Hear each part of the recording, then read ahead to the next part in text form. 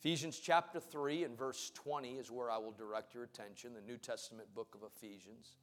So thankful for our new folks that have been coming the last several weeks. So thankful for all of our water baptisms since the first of the year. We have two more that are going to be baptized at the close of our service today. Sloan and Winston are going to be baptized. We're excited about that. Amen. And obviously the presence of the Lord that is drawing people, and I'm forever grateful for that. The book of Ephesians chapter number 3. And I'm going to read verses 20 and 21. Paul the Apostle is the author of this letter to a church in Ephesus. And we kind of jump into what some people call a doxology. A doxology is a final type of wording that kind of sums up praise to the Lord. You'll see this in many of the New Testament epistles at the end of the epistle. But kind of sandwiched here in the middle of the book of Ephesians is a doxology or a praise that Paul gives to the Lord. Now to him who is able to do exceedingly abundantly above all that we ask or think, according to the power that works in us, to him be glory in the church by Christ Jesus to all generations. And here's how long: forever and ever. Amen. I could just say, you're dismissed, and I'll just be happy right there. But I will try to preach a little bit. Now unto him who is able to do exceedingly abundantly above all that we ask or think, according to the power that works in us, to him be glory in the church by Christ Jesus to all generations forever and ever. Amen. Now, I will pause long enough at the beginning of this sermon to tell you that most of the time in my life, when I have heard preachers and teachers go to that passage, the message is something about the demonstration of God's power. Some of you are real nervous right now. Just hang on. You might want to wait to say amen here in just a second. If you can think it, God can go beyond it. If you can ask it, God can do greater things than you can ask. How many have been in services and you've heard this preacher preach like that? Now, just so to calm your fears, I believe that's true. I believe if we could think something, God can go beyond what we could think. And if we can ask for something, God can go way beyond what we could ask. How many have found that to be true personally in your life? Now, it's important that I share this with you. When we study the book of Ephesians chapter 3, the power of God is not the subject. It can apply. But today, with God's help, I want to try to teach and preach what Paul is truly saying, that God's able to do exceedingly abundantly above all. So with that in mind, I want to preach about the love of Christ. Everyone say the love of Christ. God bless you. You may be seated. Thank you for standing.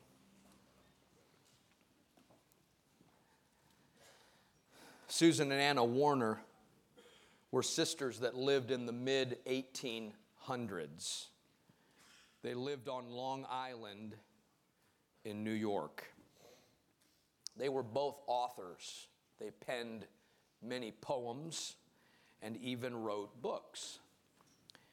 Among the most successful of their joint projects, which they published, was a novel that was entitled Say and Seal, S-E-A-L, Say, S-A-Y, and Seal.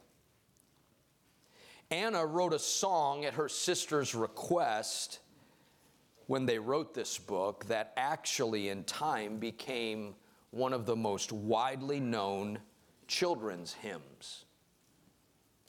In the book, Say and Seal is the story of a little boy named Johnny Fox who is dying. John Linden was the boy's Sunday school teacher and friend who took the boy in his arms, who was riddled with pain as he was dying, and began to rock him in a chair. He began to sing a little song to the dying boy, which he composed while he was rocking the boy in his arms in the rocking chair. And Anna, the author's profound faith in God, is the inspiration for the childlike faith that is expressed through this fictitious man, John Linden, holding this fictitious boy named Johnny and rocking him in his arms. As he rocked him, John began to sing, "Jesus loves me, this I know, for the Bible tells me so. Little ones to him belong, they are weak, but he is strong." Yes, Jesus loves me. Yes, Jesus loves me. Yes, Jesus loves me. The Bible tells me so. I know without doubt most in this room, if you have any sort of faith background, have sang that song or you have heard that song in your past. I am very aware on this Sunday morning, this first Sunday of February 2023, that I am in a partnership with God today. I am not standing at this pulpit trying to singularly convince people of things. I do not have that in my power. I cannot orate well enough to get across eternal truth. I'm standing here in partnership with God. And I will tell you forthrightly, right out of the gate in this sermon, what the goal of this message is today. And it is simply to know the love of Christ. If I can preach in such a way from the Scriptures that we exit this place feeling like and knowing that Jesus loves us, then this will be a successful service today. If we can walk out of this sacred sanctuary and get in our vehicles and head to a meal or home to rest or wherever you might be headed today, and we know beyond the shadow of a doubt that Jesus loves me, then this will be a success. You say, well, Pastor, how could anybody not realize that Jesus loves them? I am aghast, and I'll just be frank, over the years, at the number of people that I have met that when we really drill down on it, refuse to believe that God could love them. Refuse to believe that God could accept them. Refuse to believe that God could really want them back for real. But I've come to declare very clearly today, Jesus loves us today, New Life Church. Jesus loves you today. Jesus loves me today. You say, well, you don't know my background. I don't have to know your background. I believe there is a God that loves us in this house today.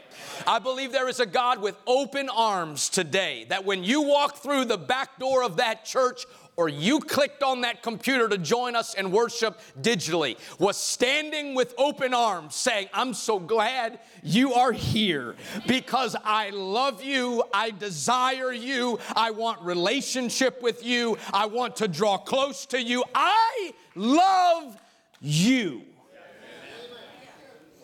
And I'm asking the Lord to help us to know His love this morning. That we would have a knowledge of His love. That's through words. That's with our intellect. But we would also experience the love of God. I think it's true. When you experience that someone loves you, it'll burn a hole in your spirit. When you experience that someone actually loves you, to do something or to act in a certain way or to conduct themselves or to refrain from doing something. When we experience that kind of love, it will burn something in our spirit that will never, ever go away. There's something about love. There is something so powerful about love.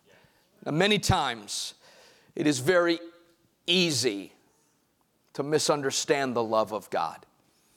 and somehow think that if God loves us, then he doesn't care how we live. Oh, so contrary.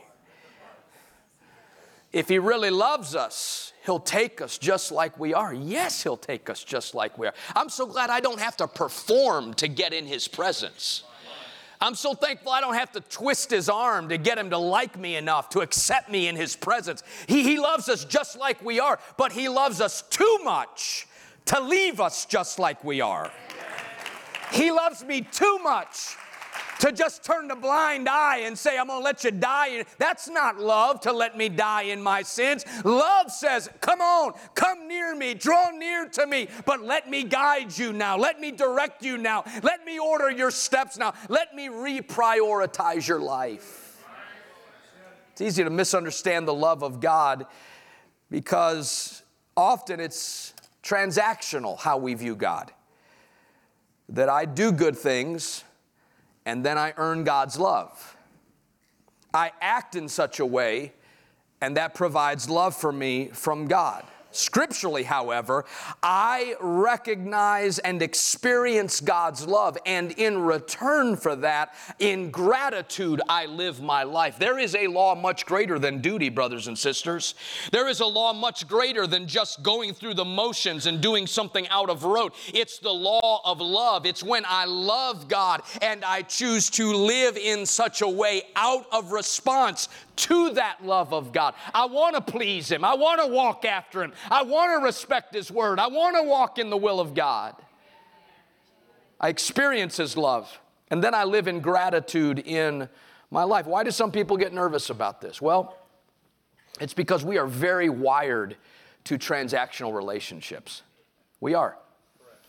Nobody gets a raise at a job just for showing up. You ever thought about that? Mr. Newton, congratulations. You have showed up to work for 16 weeks in a row. We are now doubling your pay.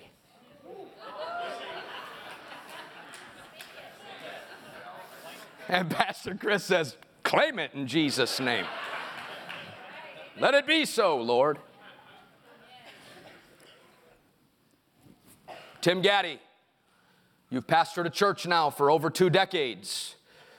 And because of this, I now love you.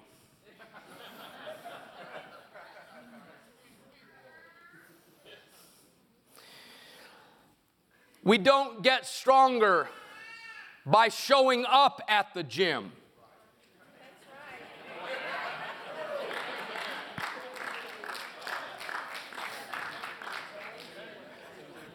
I know what I'm talking about right now.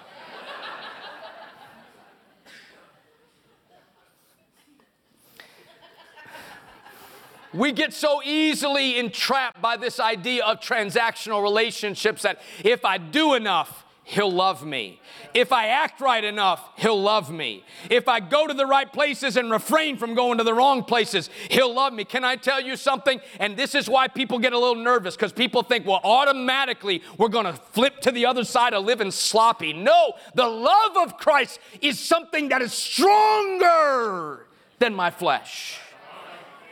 The love of Christ, when I realize how much he loves me. Do you know there are some things that I do and some things I don't do simply because I love that woman sitting on that second row named Stacy Gaddy? My love holds my behavior. Amen. You don't have to say amen. I've preached in libraries before. I'll preach again. Some of you have heard me talk about this. Can you imagine on Monday morning, tomorrow morning, if the Gaddys get up and I look at my wife and I say, babe, fix me some scrambled eggs. And some of you are really nervous with just my tone of voice right there. And to her I say, that marriage license that we signed almost 30 years ago, because of that, fix me some scrambled eggs. And she looks at me and she says, all right, I'll do it. But because of that marriage certificate that we signed, go take the trash out. And everything that we do, our relationship is built upon transactions. I signed something, I said some words at an altar, and because of that, you ought to love me, you ought to do this. No, there are some things in a relationship, a healthy relationship, that our conduct is governed out of love, simply out of love. I do things, I don't do things. I go places, I don't go places. Has nothing to do with duty, has nothing to do with a piece of paper on the wall or some expectation of a person. It has everything to do with love. Love is so strong. Love is so powerful. And if I could give a gift to people in this room today, including this guy right here, it would be to open up our spirits and deposit an understanding of the love of Christ in us. Amen. Some people get afraid because it's going to foster sloppy commitments, or people won't fear God enough. See, God's love does not excuse sin, but rather God's love chooses to focus on me as his child. Now, we throw a lot of words around that, well, we throw the word love around, but it means a bunch of different stuff. You're on a playground and with your kids, and your kid falls down and skins his knee. And you say, oh, I'm so sorry. God love him.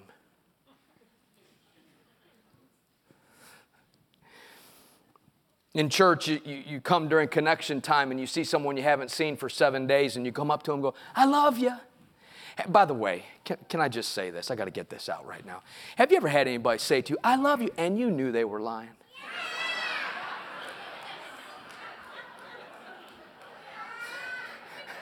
I just had to get that out. I'm sorry. They no more love you than the man on the moon.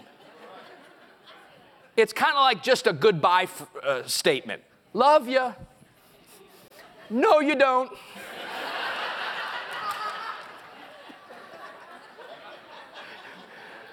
Hopefully to our spouse, we say it often, I love you. We verbalize it. We say it. Jesus hanging on the cross, what was that? That was an example of the love of Christ. But you and I open up our Bible to the New Testament, and we will find that the original language of the New Testament was not the English language. And so there were multiple words for the word love. There wasn't just this one common word that had all these different meanings, but there were multiple different words. Let me show them to you. First is storge. Everybody say storge. Storge is the word for love in the Greek language that refers to empathy or sympathy. It's the love that you say, God love him, on the playground when you skin your knee. That's storge love. Then there is philia love. Everybody say philia love. This is friendship, brotherly love, friendship affection. It's what you feel for a fellow brother in the church, a fellow sister in the church. That is philia love. And then there is eros. This is romantic attraction, fleshly love. And then there is agape love, unconditional devotion. Love that expects absolutely nothing in return. It is love. It doesn't have conditions attached to it. And that, my brothers and sisters, is the kind of love that embodies the love of Christ. It is agape love. It is not just philia love. It is not just friendship love. It is not just storge love or empathy love. It is an agape love. When Jesus was hanging on the cross, he didn't have conditions for that. He gave his life once and for all. And said, I love you this much, and put his hands to the side and let him be crucified on that cross. That's why Paul says in 1 Corinthians chapter 12 and verse 31 that love is a more excellent way. Agape love, unconditional, without strings attached love, is a more excellent way. He goes on in the 13th chapter of the book of 1 Corinthians and says, love, it's faithful. It's kind, it's not easily provoked, it suffers long, it's lasting. This is the kind of love that is not sappy and it's not sentimental. It is agape love. It is forever love. It is ongoing love. It's the love of Christ. See, I believe that the Scripture teaches that God does not just love us, but God is love. 1 John 4:16, and we have known and believed the love that God has for us. God is love. And he who abides in love abides in God, and God in him. So how do I adequately respond or react when I realize the love of Christ? How do I live my life when that understanding comes to me? I believe it's the same Apostle Paul that gives us indication as to what that would look like. 2 Corinthians chapter 5 and verse number 14. Paul says this, "For the love of Christ compels us, because we judge thus, that if one died for all, then all died. And he died for all, that those who live should no longer live for themselves, but for him who died for them and rose again." For every person under the sound of my voice today that's wondering, how do I adequately respond to the love of Christ? I get it, Pastor. You're preaching it. I'm seeing it in the Word of God that it's an unconditional love. It's an ongoing, unending love. But what is the proper response? When I leave this sanctuary today and I start into this week in February, how should I live my life? Paul said the love of Christ compels us, that we should no longer live for ourselves. See, that's the issue. Too often, I am stuck on living for myself. But when I understand the love of Christ, I take the back seat, because I no longer live for myself, but for him who died for me and rose again. Paul said the love of Christ compels me. One version says it like this: the love of Christ constrains me. It literally holds me. Brother Jason, can I use you for a second? Can you come up here and join me with something? I appreciate Brother Jason. He did a great job leading worship today, didn't he? Great job.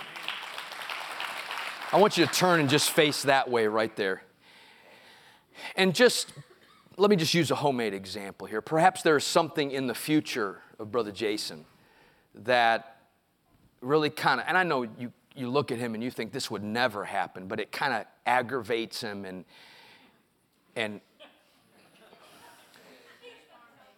maybe we need to turn this way.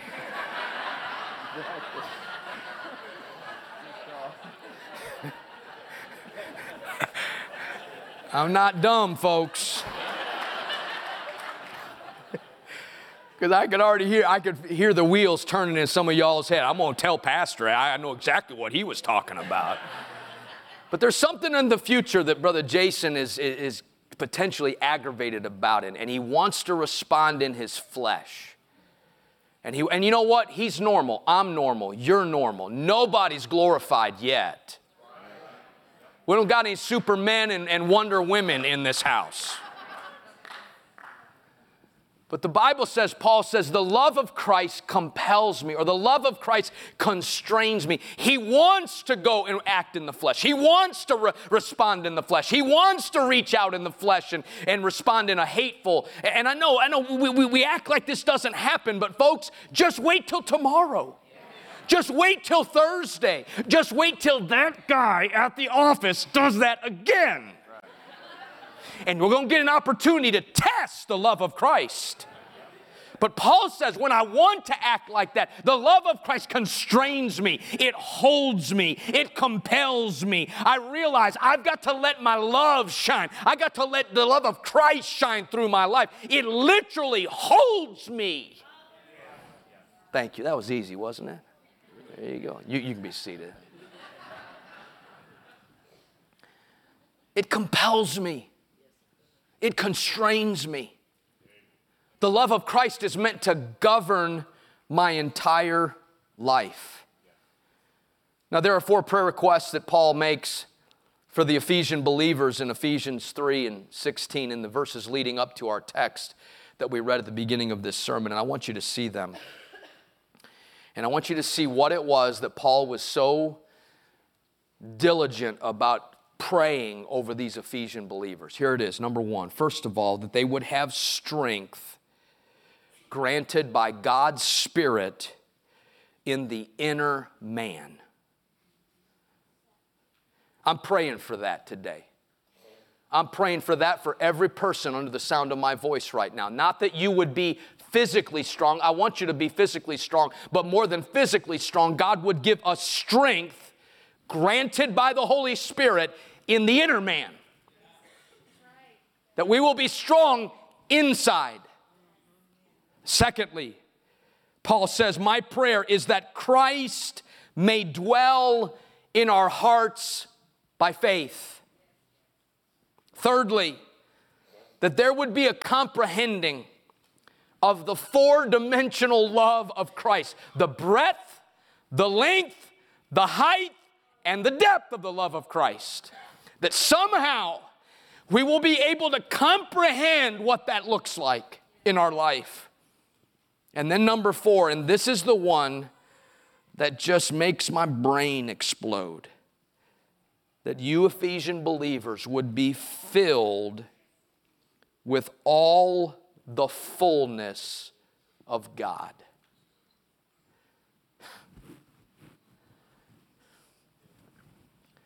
Now that, brothers and sisters, is an impossibility. How can someone, watch the phrasing here, be filled with all the fullness of God? A God who is without limits, without boundaries. His grace knows no limits. His love knows no limits. And Paul is saying, Ephesian believers, I'm praying that you would be filled with all the fullness of God. It's interesting that after Paul extends his prayer in the Scripture, that believers would know the love of Christ. In verse number 19, he says, by the way, it passes knowledge. It can't be understood. Now, let me stop here, and I'm just about done, but let me stop here. Everybody look right up here. On the surface, if you and I read what Paul is writing to the Ephesians about, he wants them to be filled with all the fullness of God, to understand the breadth, the width, the height, the length of the love of God. And then he finishes by saying, and oh, by the way, it's beyond what you can understand. If he leaves us there, we might as well fold our Bibles and go to Pepitos and eat enchiladas.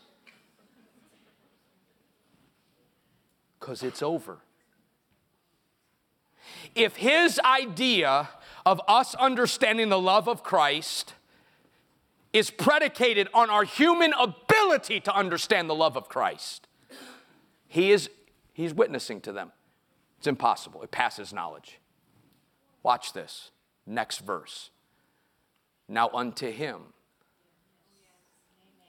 that is able to do exceedingly, abundantly, above all that you could ask or think. Do you see how that verse is not talking about the demonstration of God's power? It's talking about God allowing through his infinite power for us to have a knowledge of how much he truly loves us. He can go beyond what we think about his love for us. He can go beyond what we think about his love for us. He can go exceedingly and abundantly above all that we could even ask or think concerning the love of God. That's a great God right there. I want it for you, brother. I want it for you. I want you to live a life that is not by rote or routine, but is governed by the love of Christ. It's governed by the love of Christ.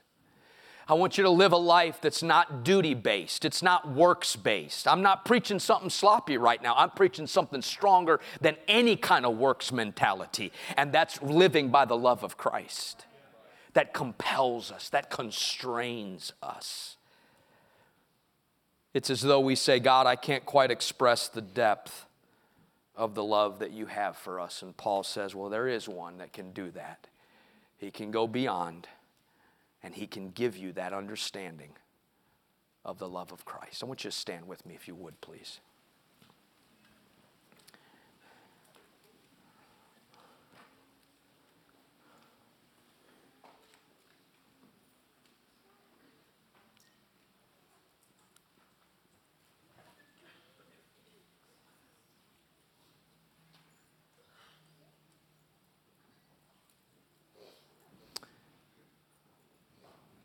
Brother Jim Gaddy, can you join me up here? Come here, Pop.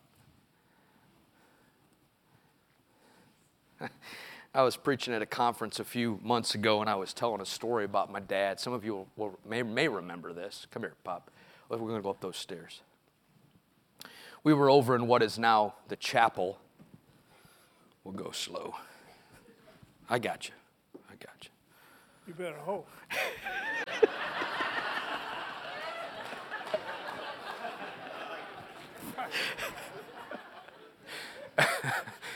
Oh, that was good right there. So I was preaching over in what's now the chapel, and it was one of those Sundays that was like red hot. I mean, the worship was just just people jumping and rejoicing and singing and dancing and having a big time. I love those kind of services. And I got up to preach, and it was one of those services. And if you've ever been in a church like this, there are occasions, not often, but there are occasions when a service will kind of go in such a way that the worship just kind of takes over. We used to call them runaway services when I was growing up. And it always used to it always bugged me after I became a preacher, because when I was a kid and they'd say, man, we had a runaway service, we didn't even have any preaching. And I didn't mind that when I wasn't a preacher. When I became a preacher, and I thought, wow, you mean people are gauging the service by whether or not we had preaching or not? Anyways, that's a whole nother issue. I'm working through that, but this was one of those services. But I did preach. I got up to preach, and look, people, this church was just right with me, and amening, and amen corner was strong that day. And I looked in the back, and my dad, he was on our ushering team at the time, and he was standing at the back doing the ushering thing, kind of like Brother Tom is back there right now. And while some of you were there, some of you weren't, while all of y'all were facing this way, like preaching with me, my dad was in the back facing this way, and he's giving it one of these. And I just got ramped up. I mean, it's one thing for y'all to praise God. It's another thing when the guy that is your dad does that. I mean, that just kind of lit me over the top. And so I hollered out, Michael, I said, Pop, come on up here. And he couldn't hear me. And so he just kept, Finally, the back 2 or 3 rows turned around and said, Pop, he wants you up there. So my dad came up, and I'll never forget what my dad said to me. He comes up on the platform like this. I don't know if you remember this. He comes up on the platform, and like the place is just ready to break apart. And he leans over to me, and he says this. And by the way, this is going to help some of y'all. Whoever look, I had a guy tell me one time, how come you just get so red in the face and spit and snot and stuff when you preach? This is going to tell you why right here. Because this guy leans over to me in that moment when we're having church and says to me in my ear, let's dance.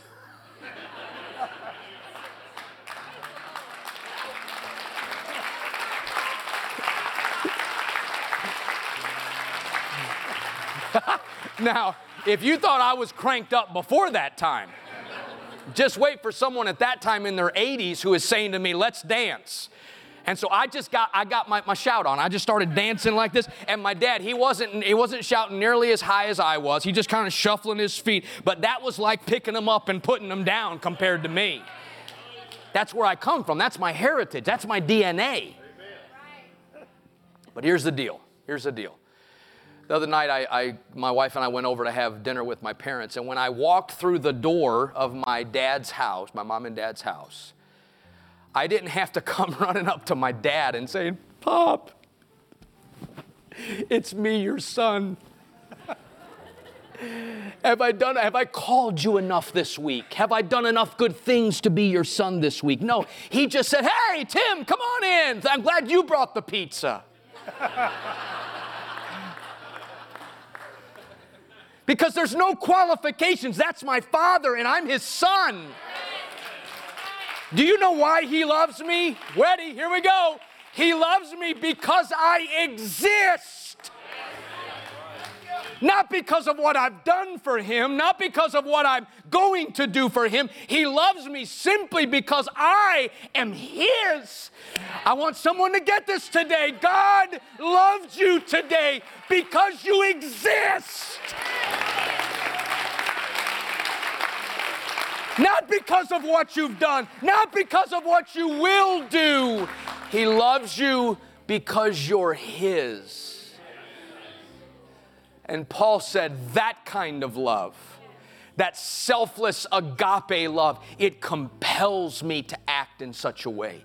It constrains me to live in such a way. It's not duty, it's love. Praise God. I want to understand the breadth, the width, the height, and the depth of the love of Christ. And if that's you, I wish you would just voice that to the Lord right now. I want to know the love of Christ. Come on, I want to know the love of Christ. Come on, I'm inviting someone to a lifetime pursuit today.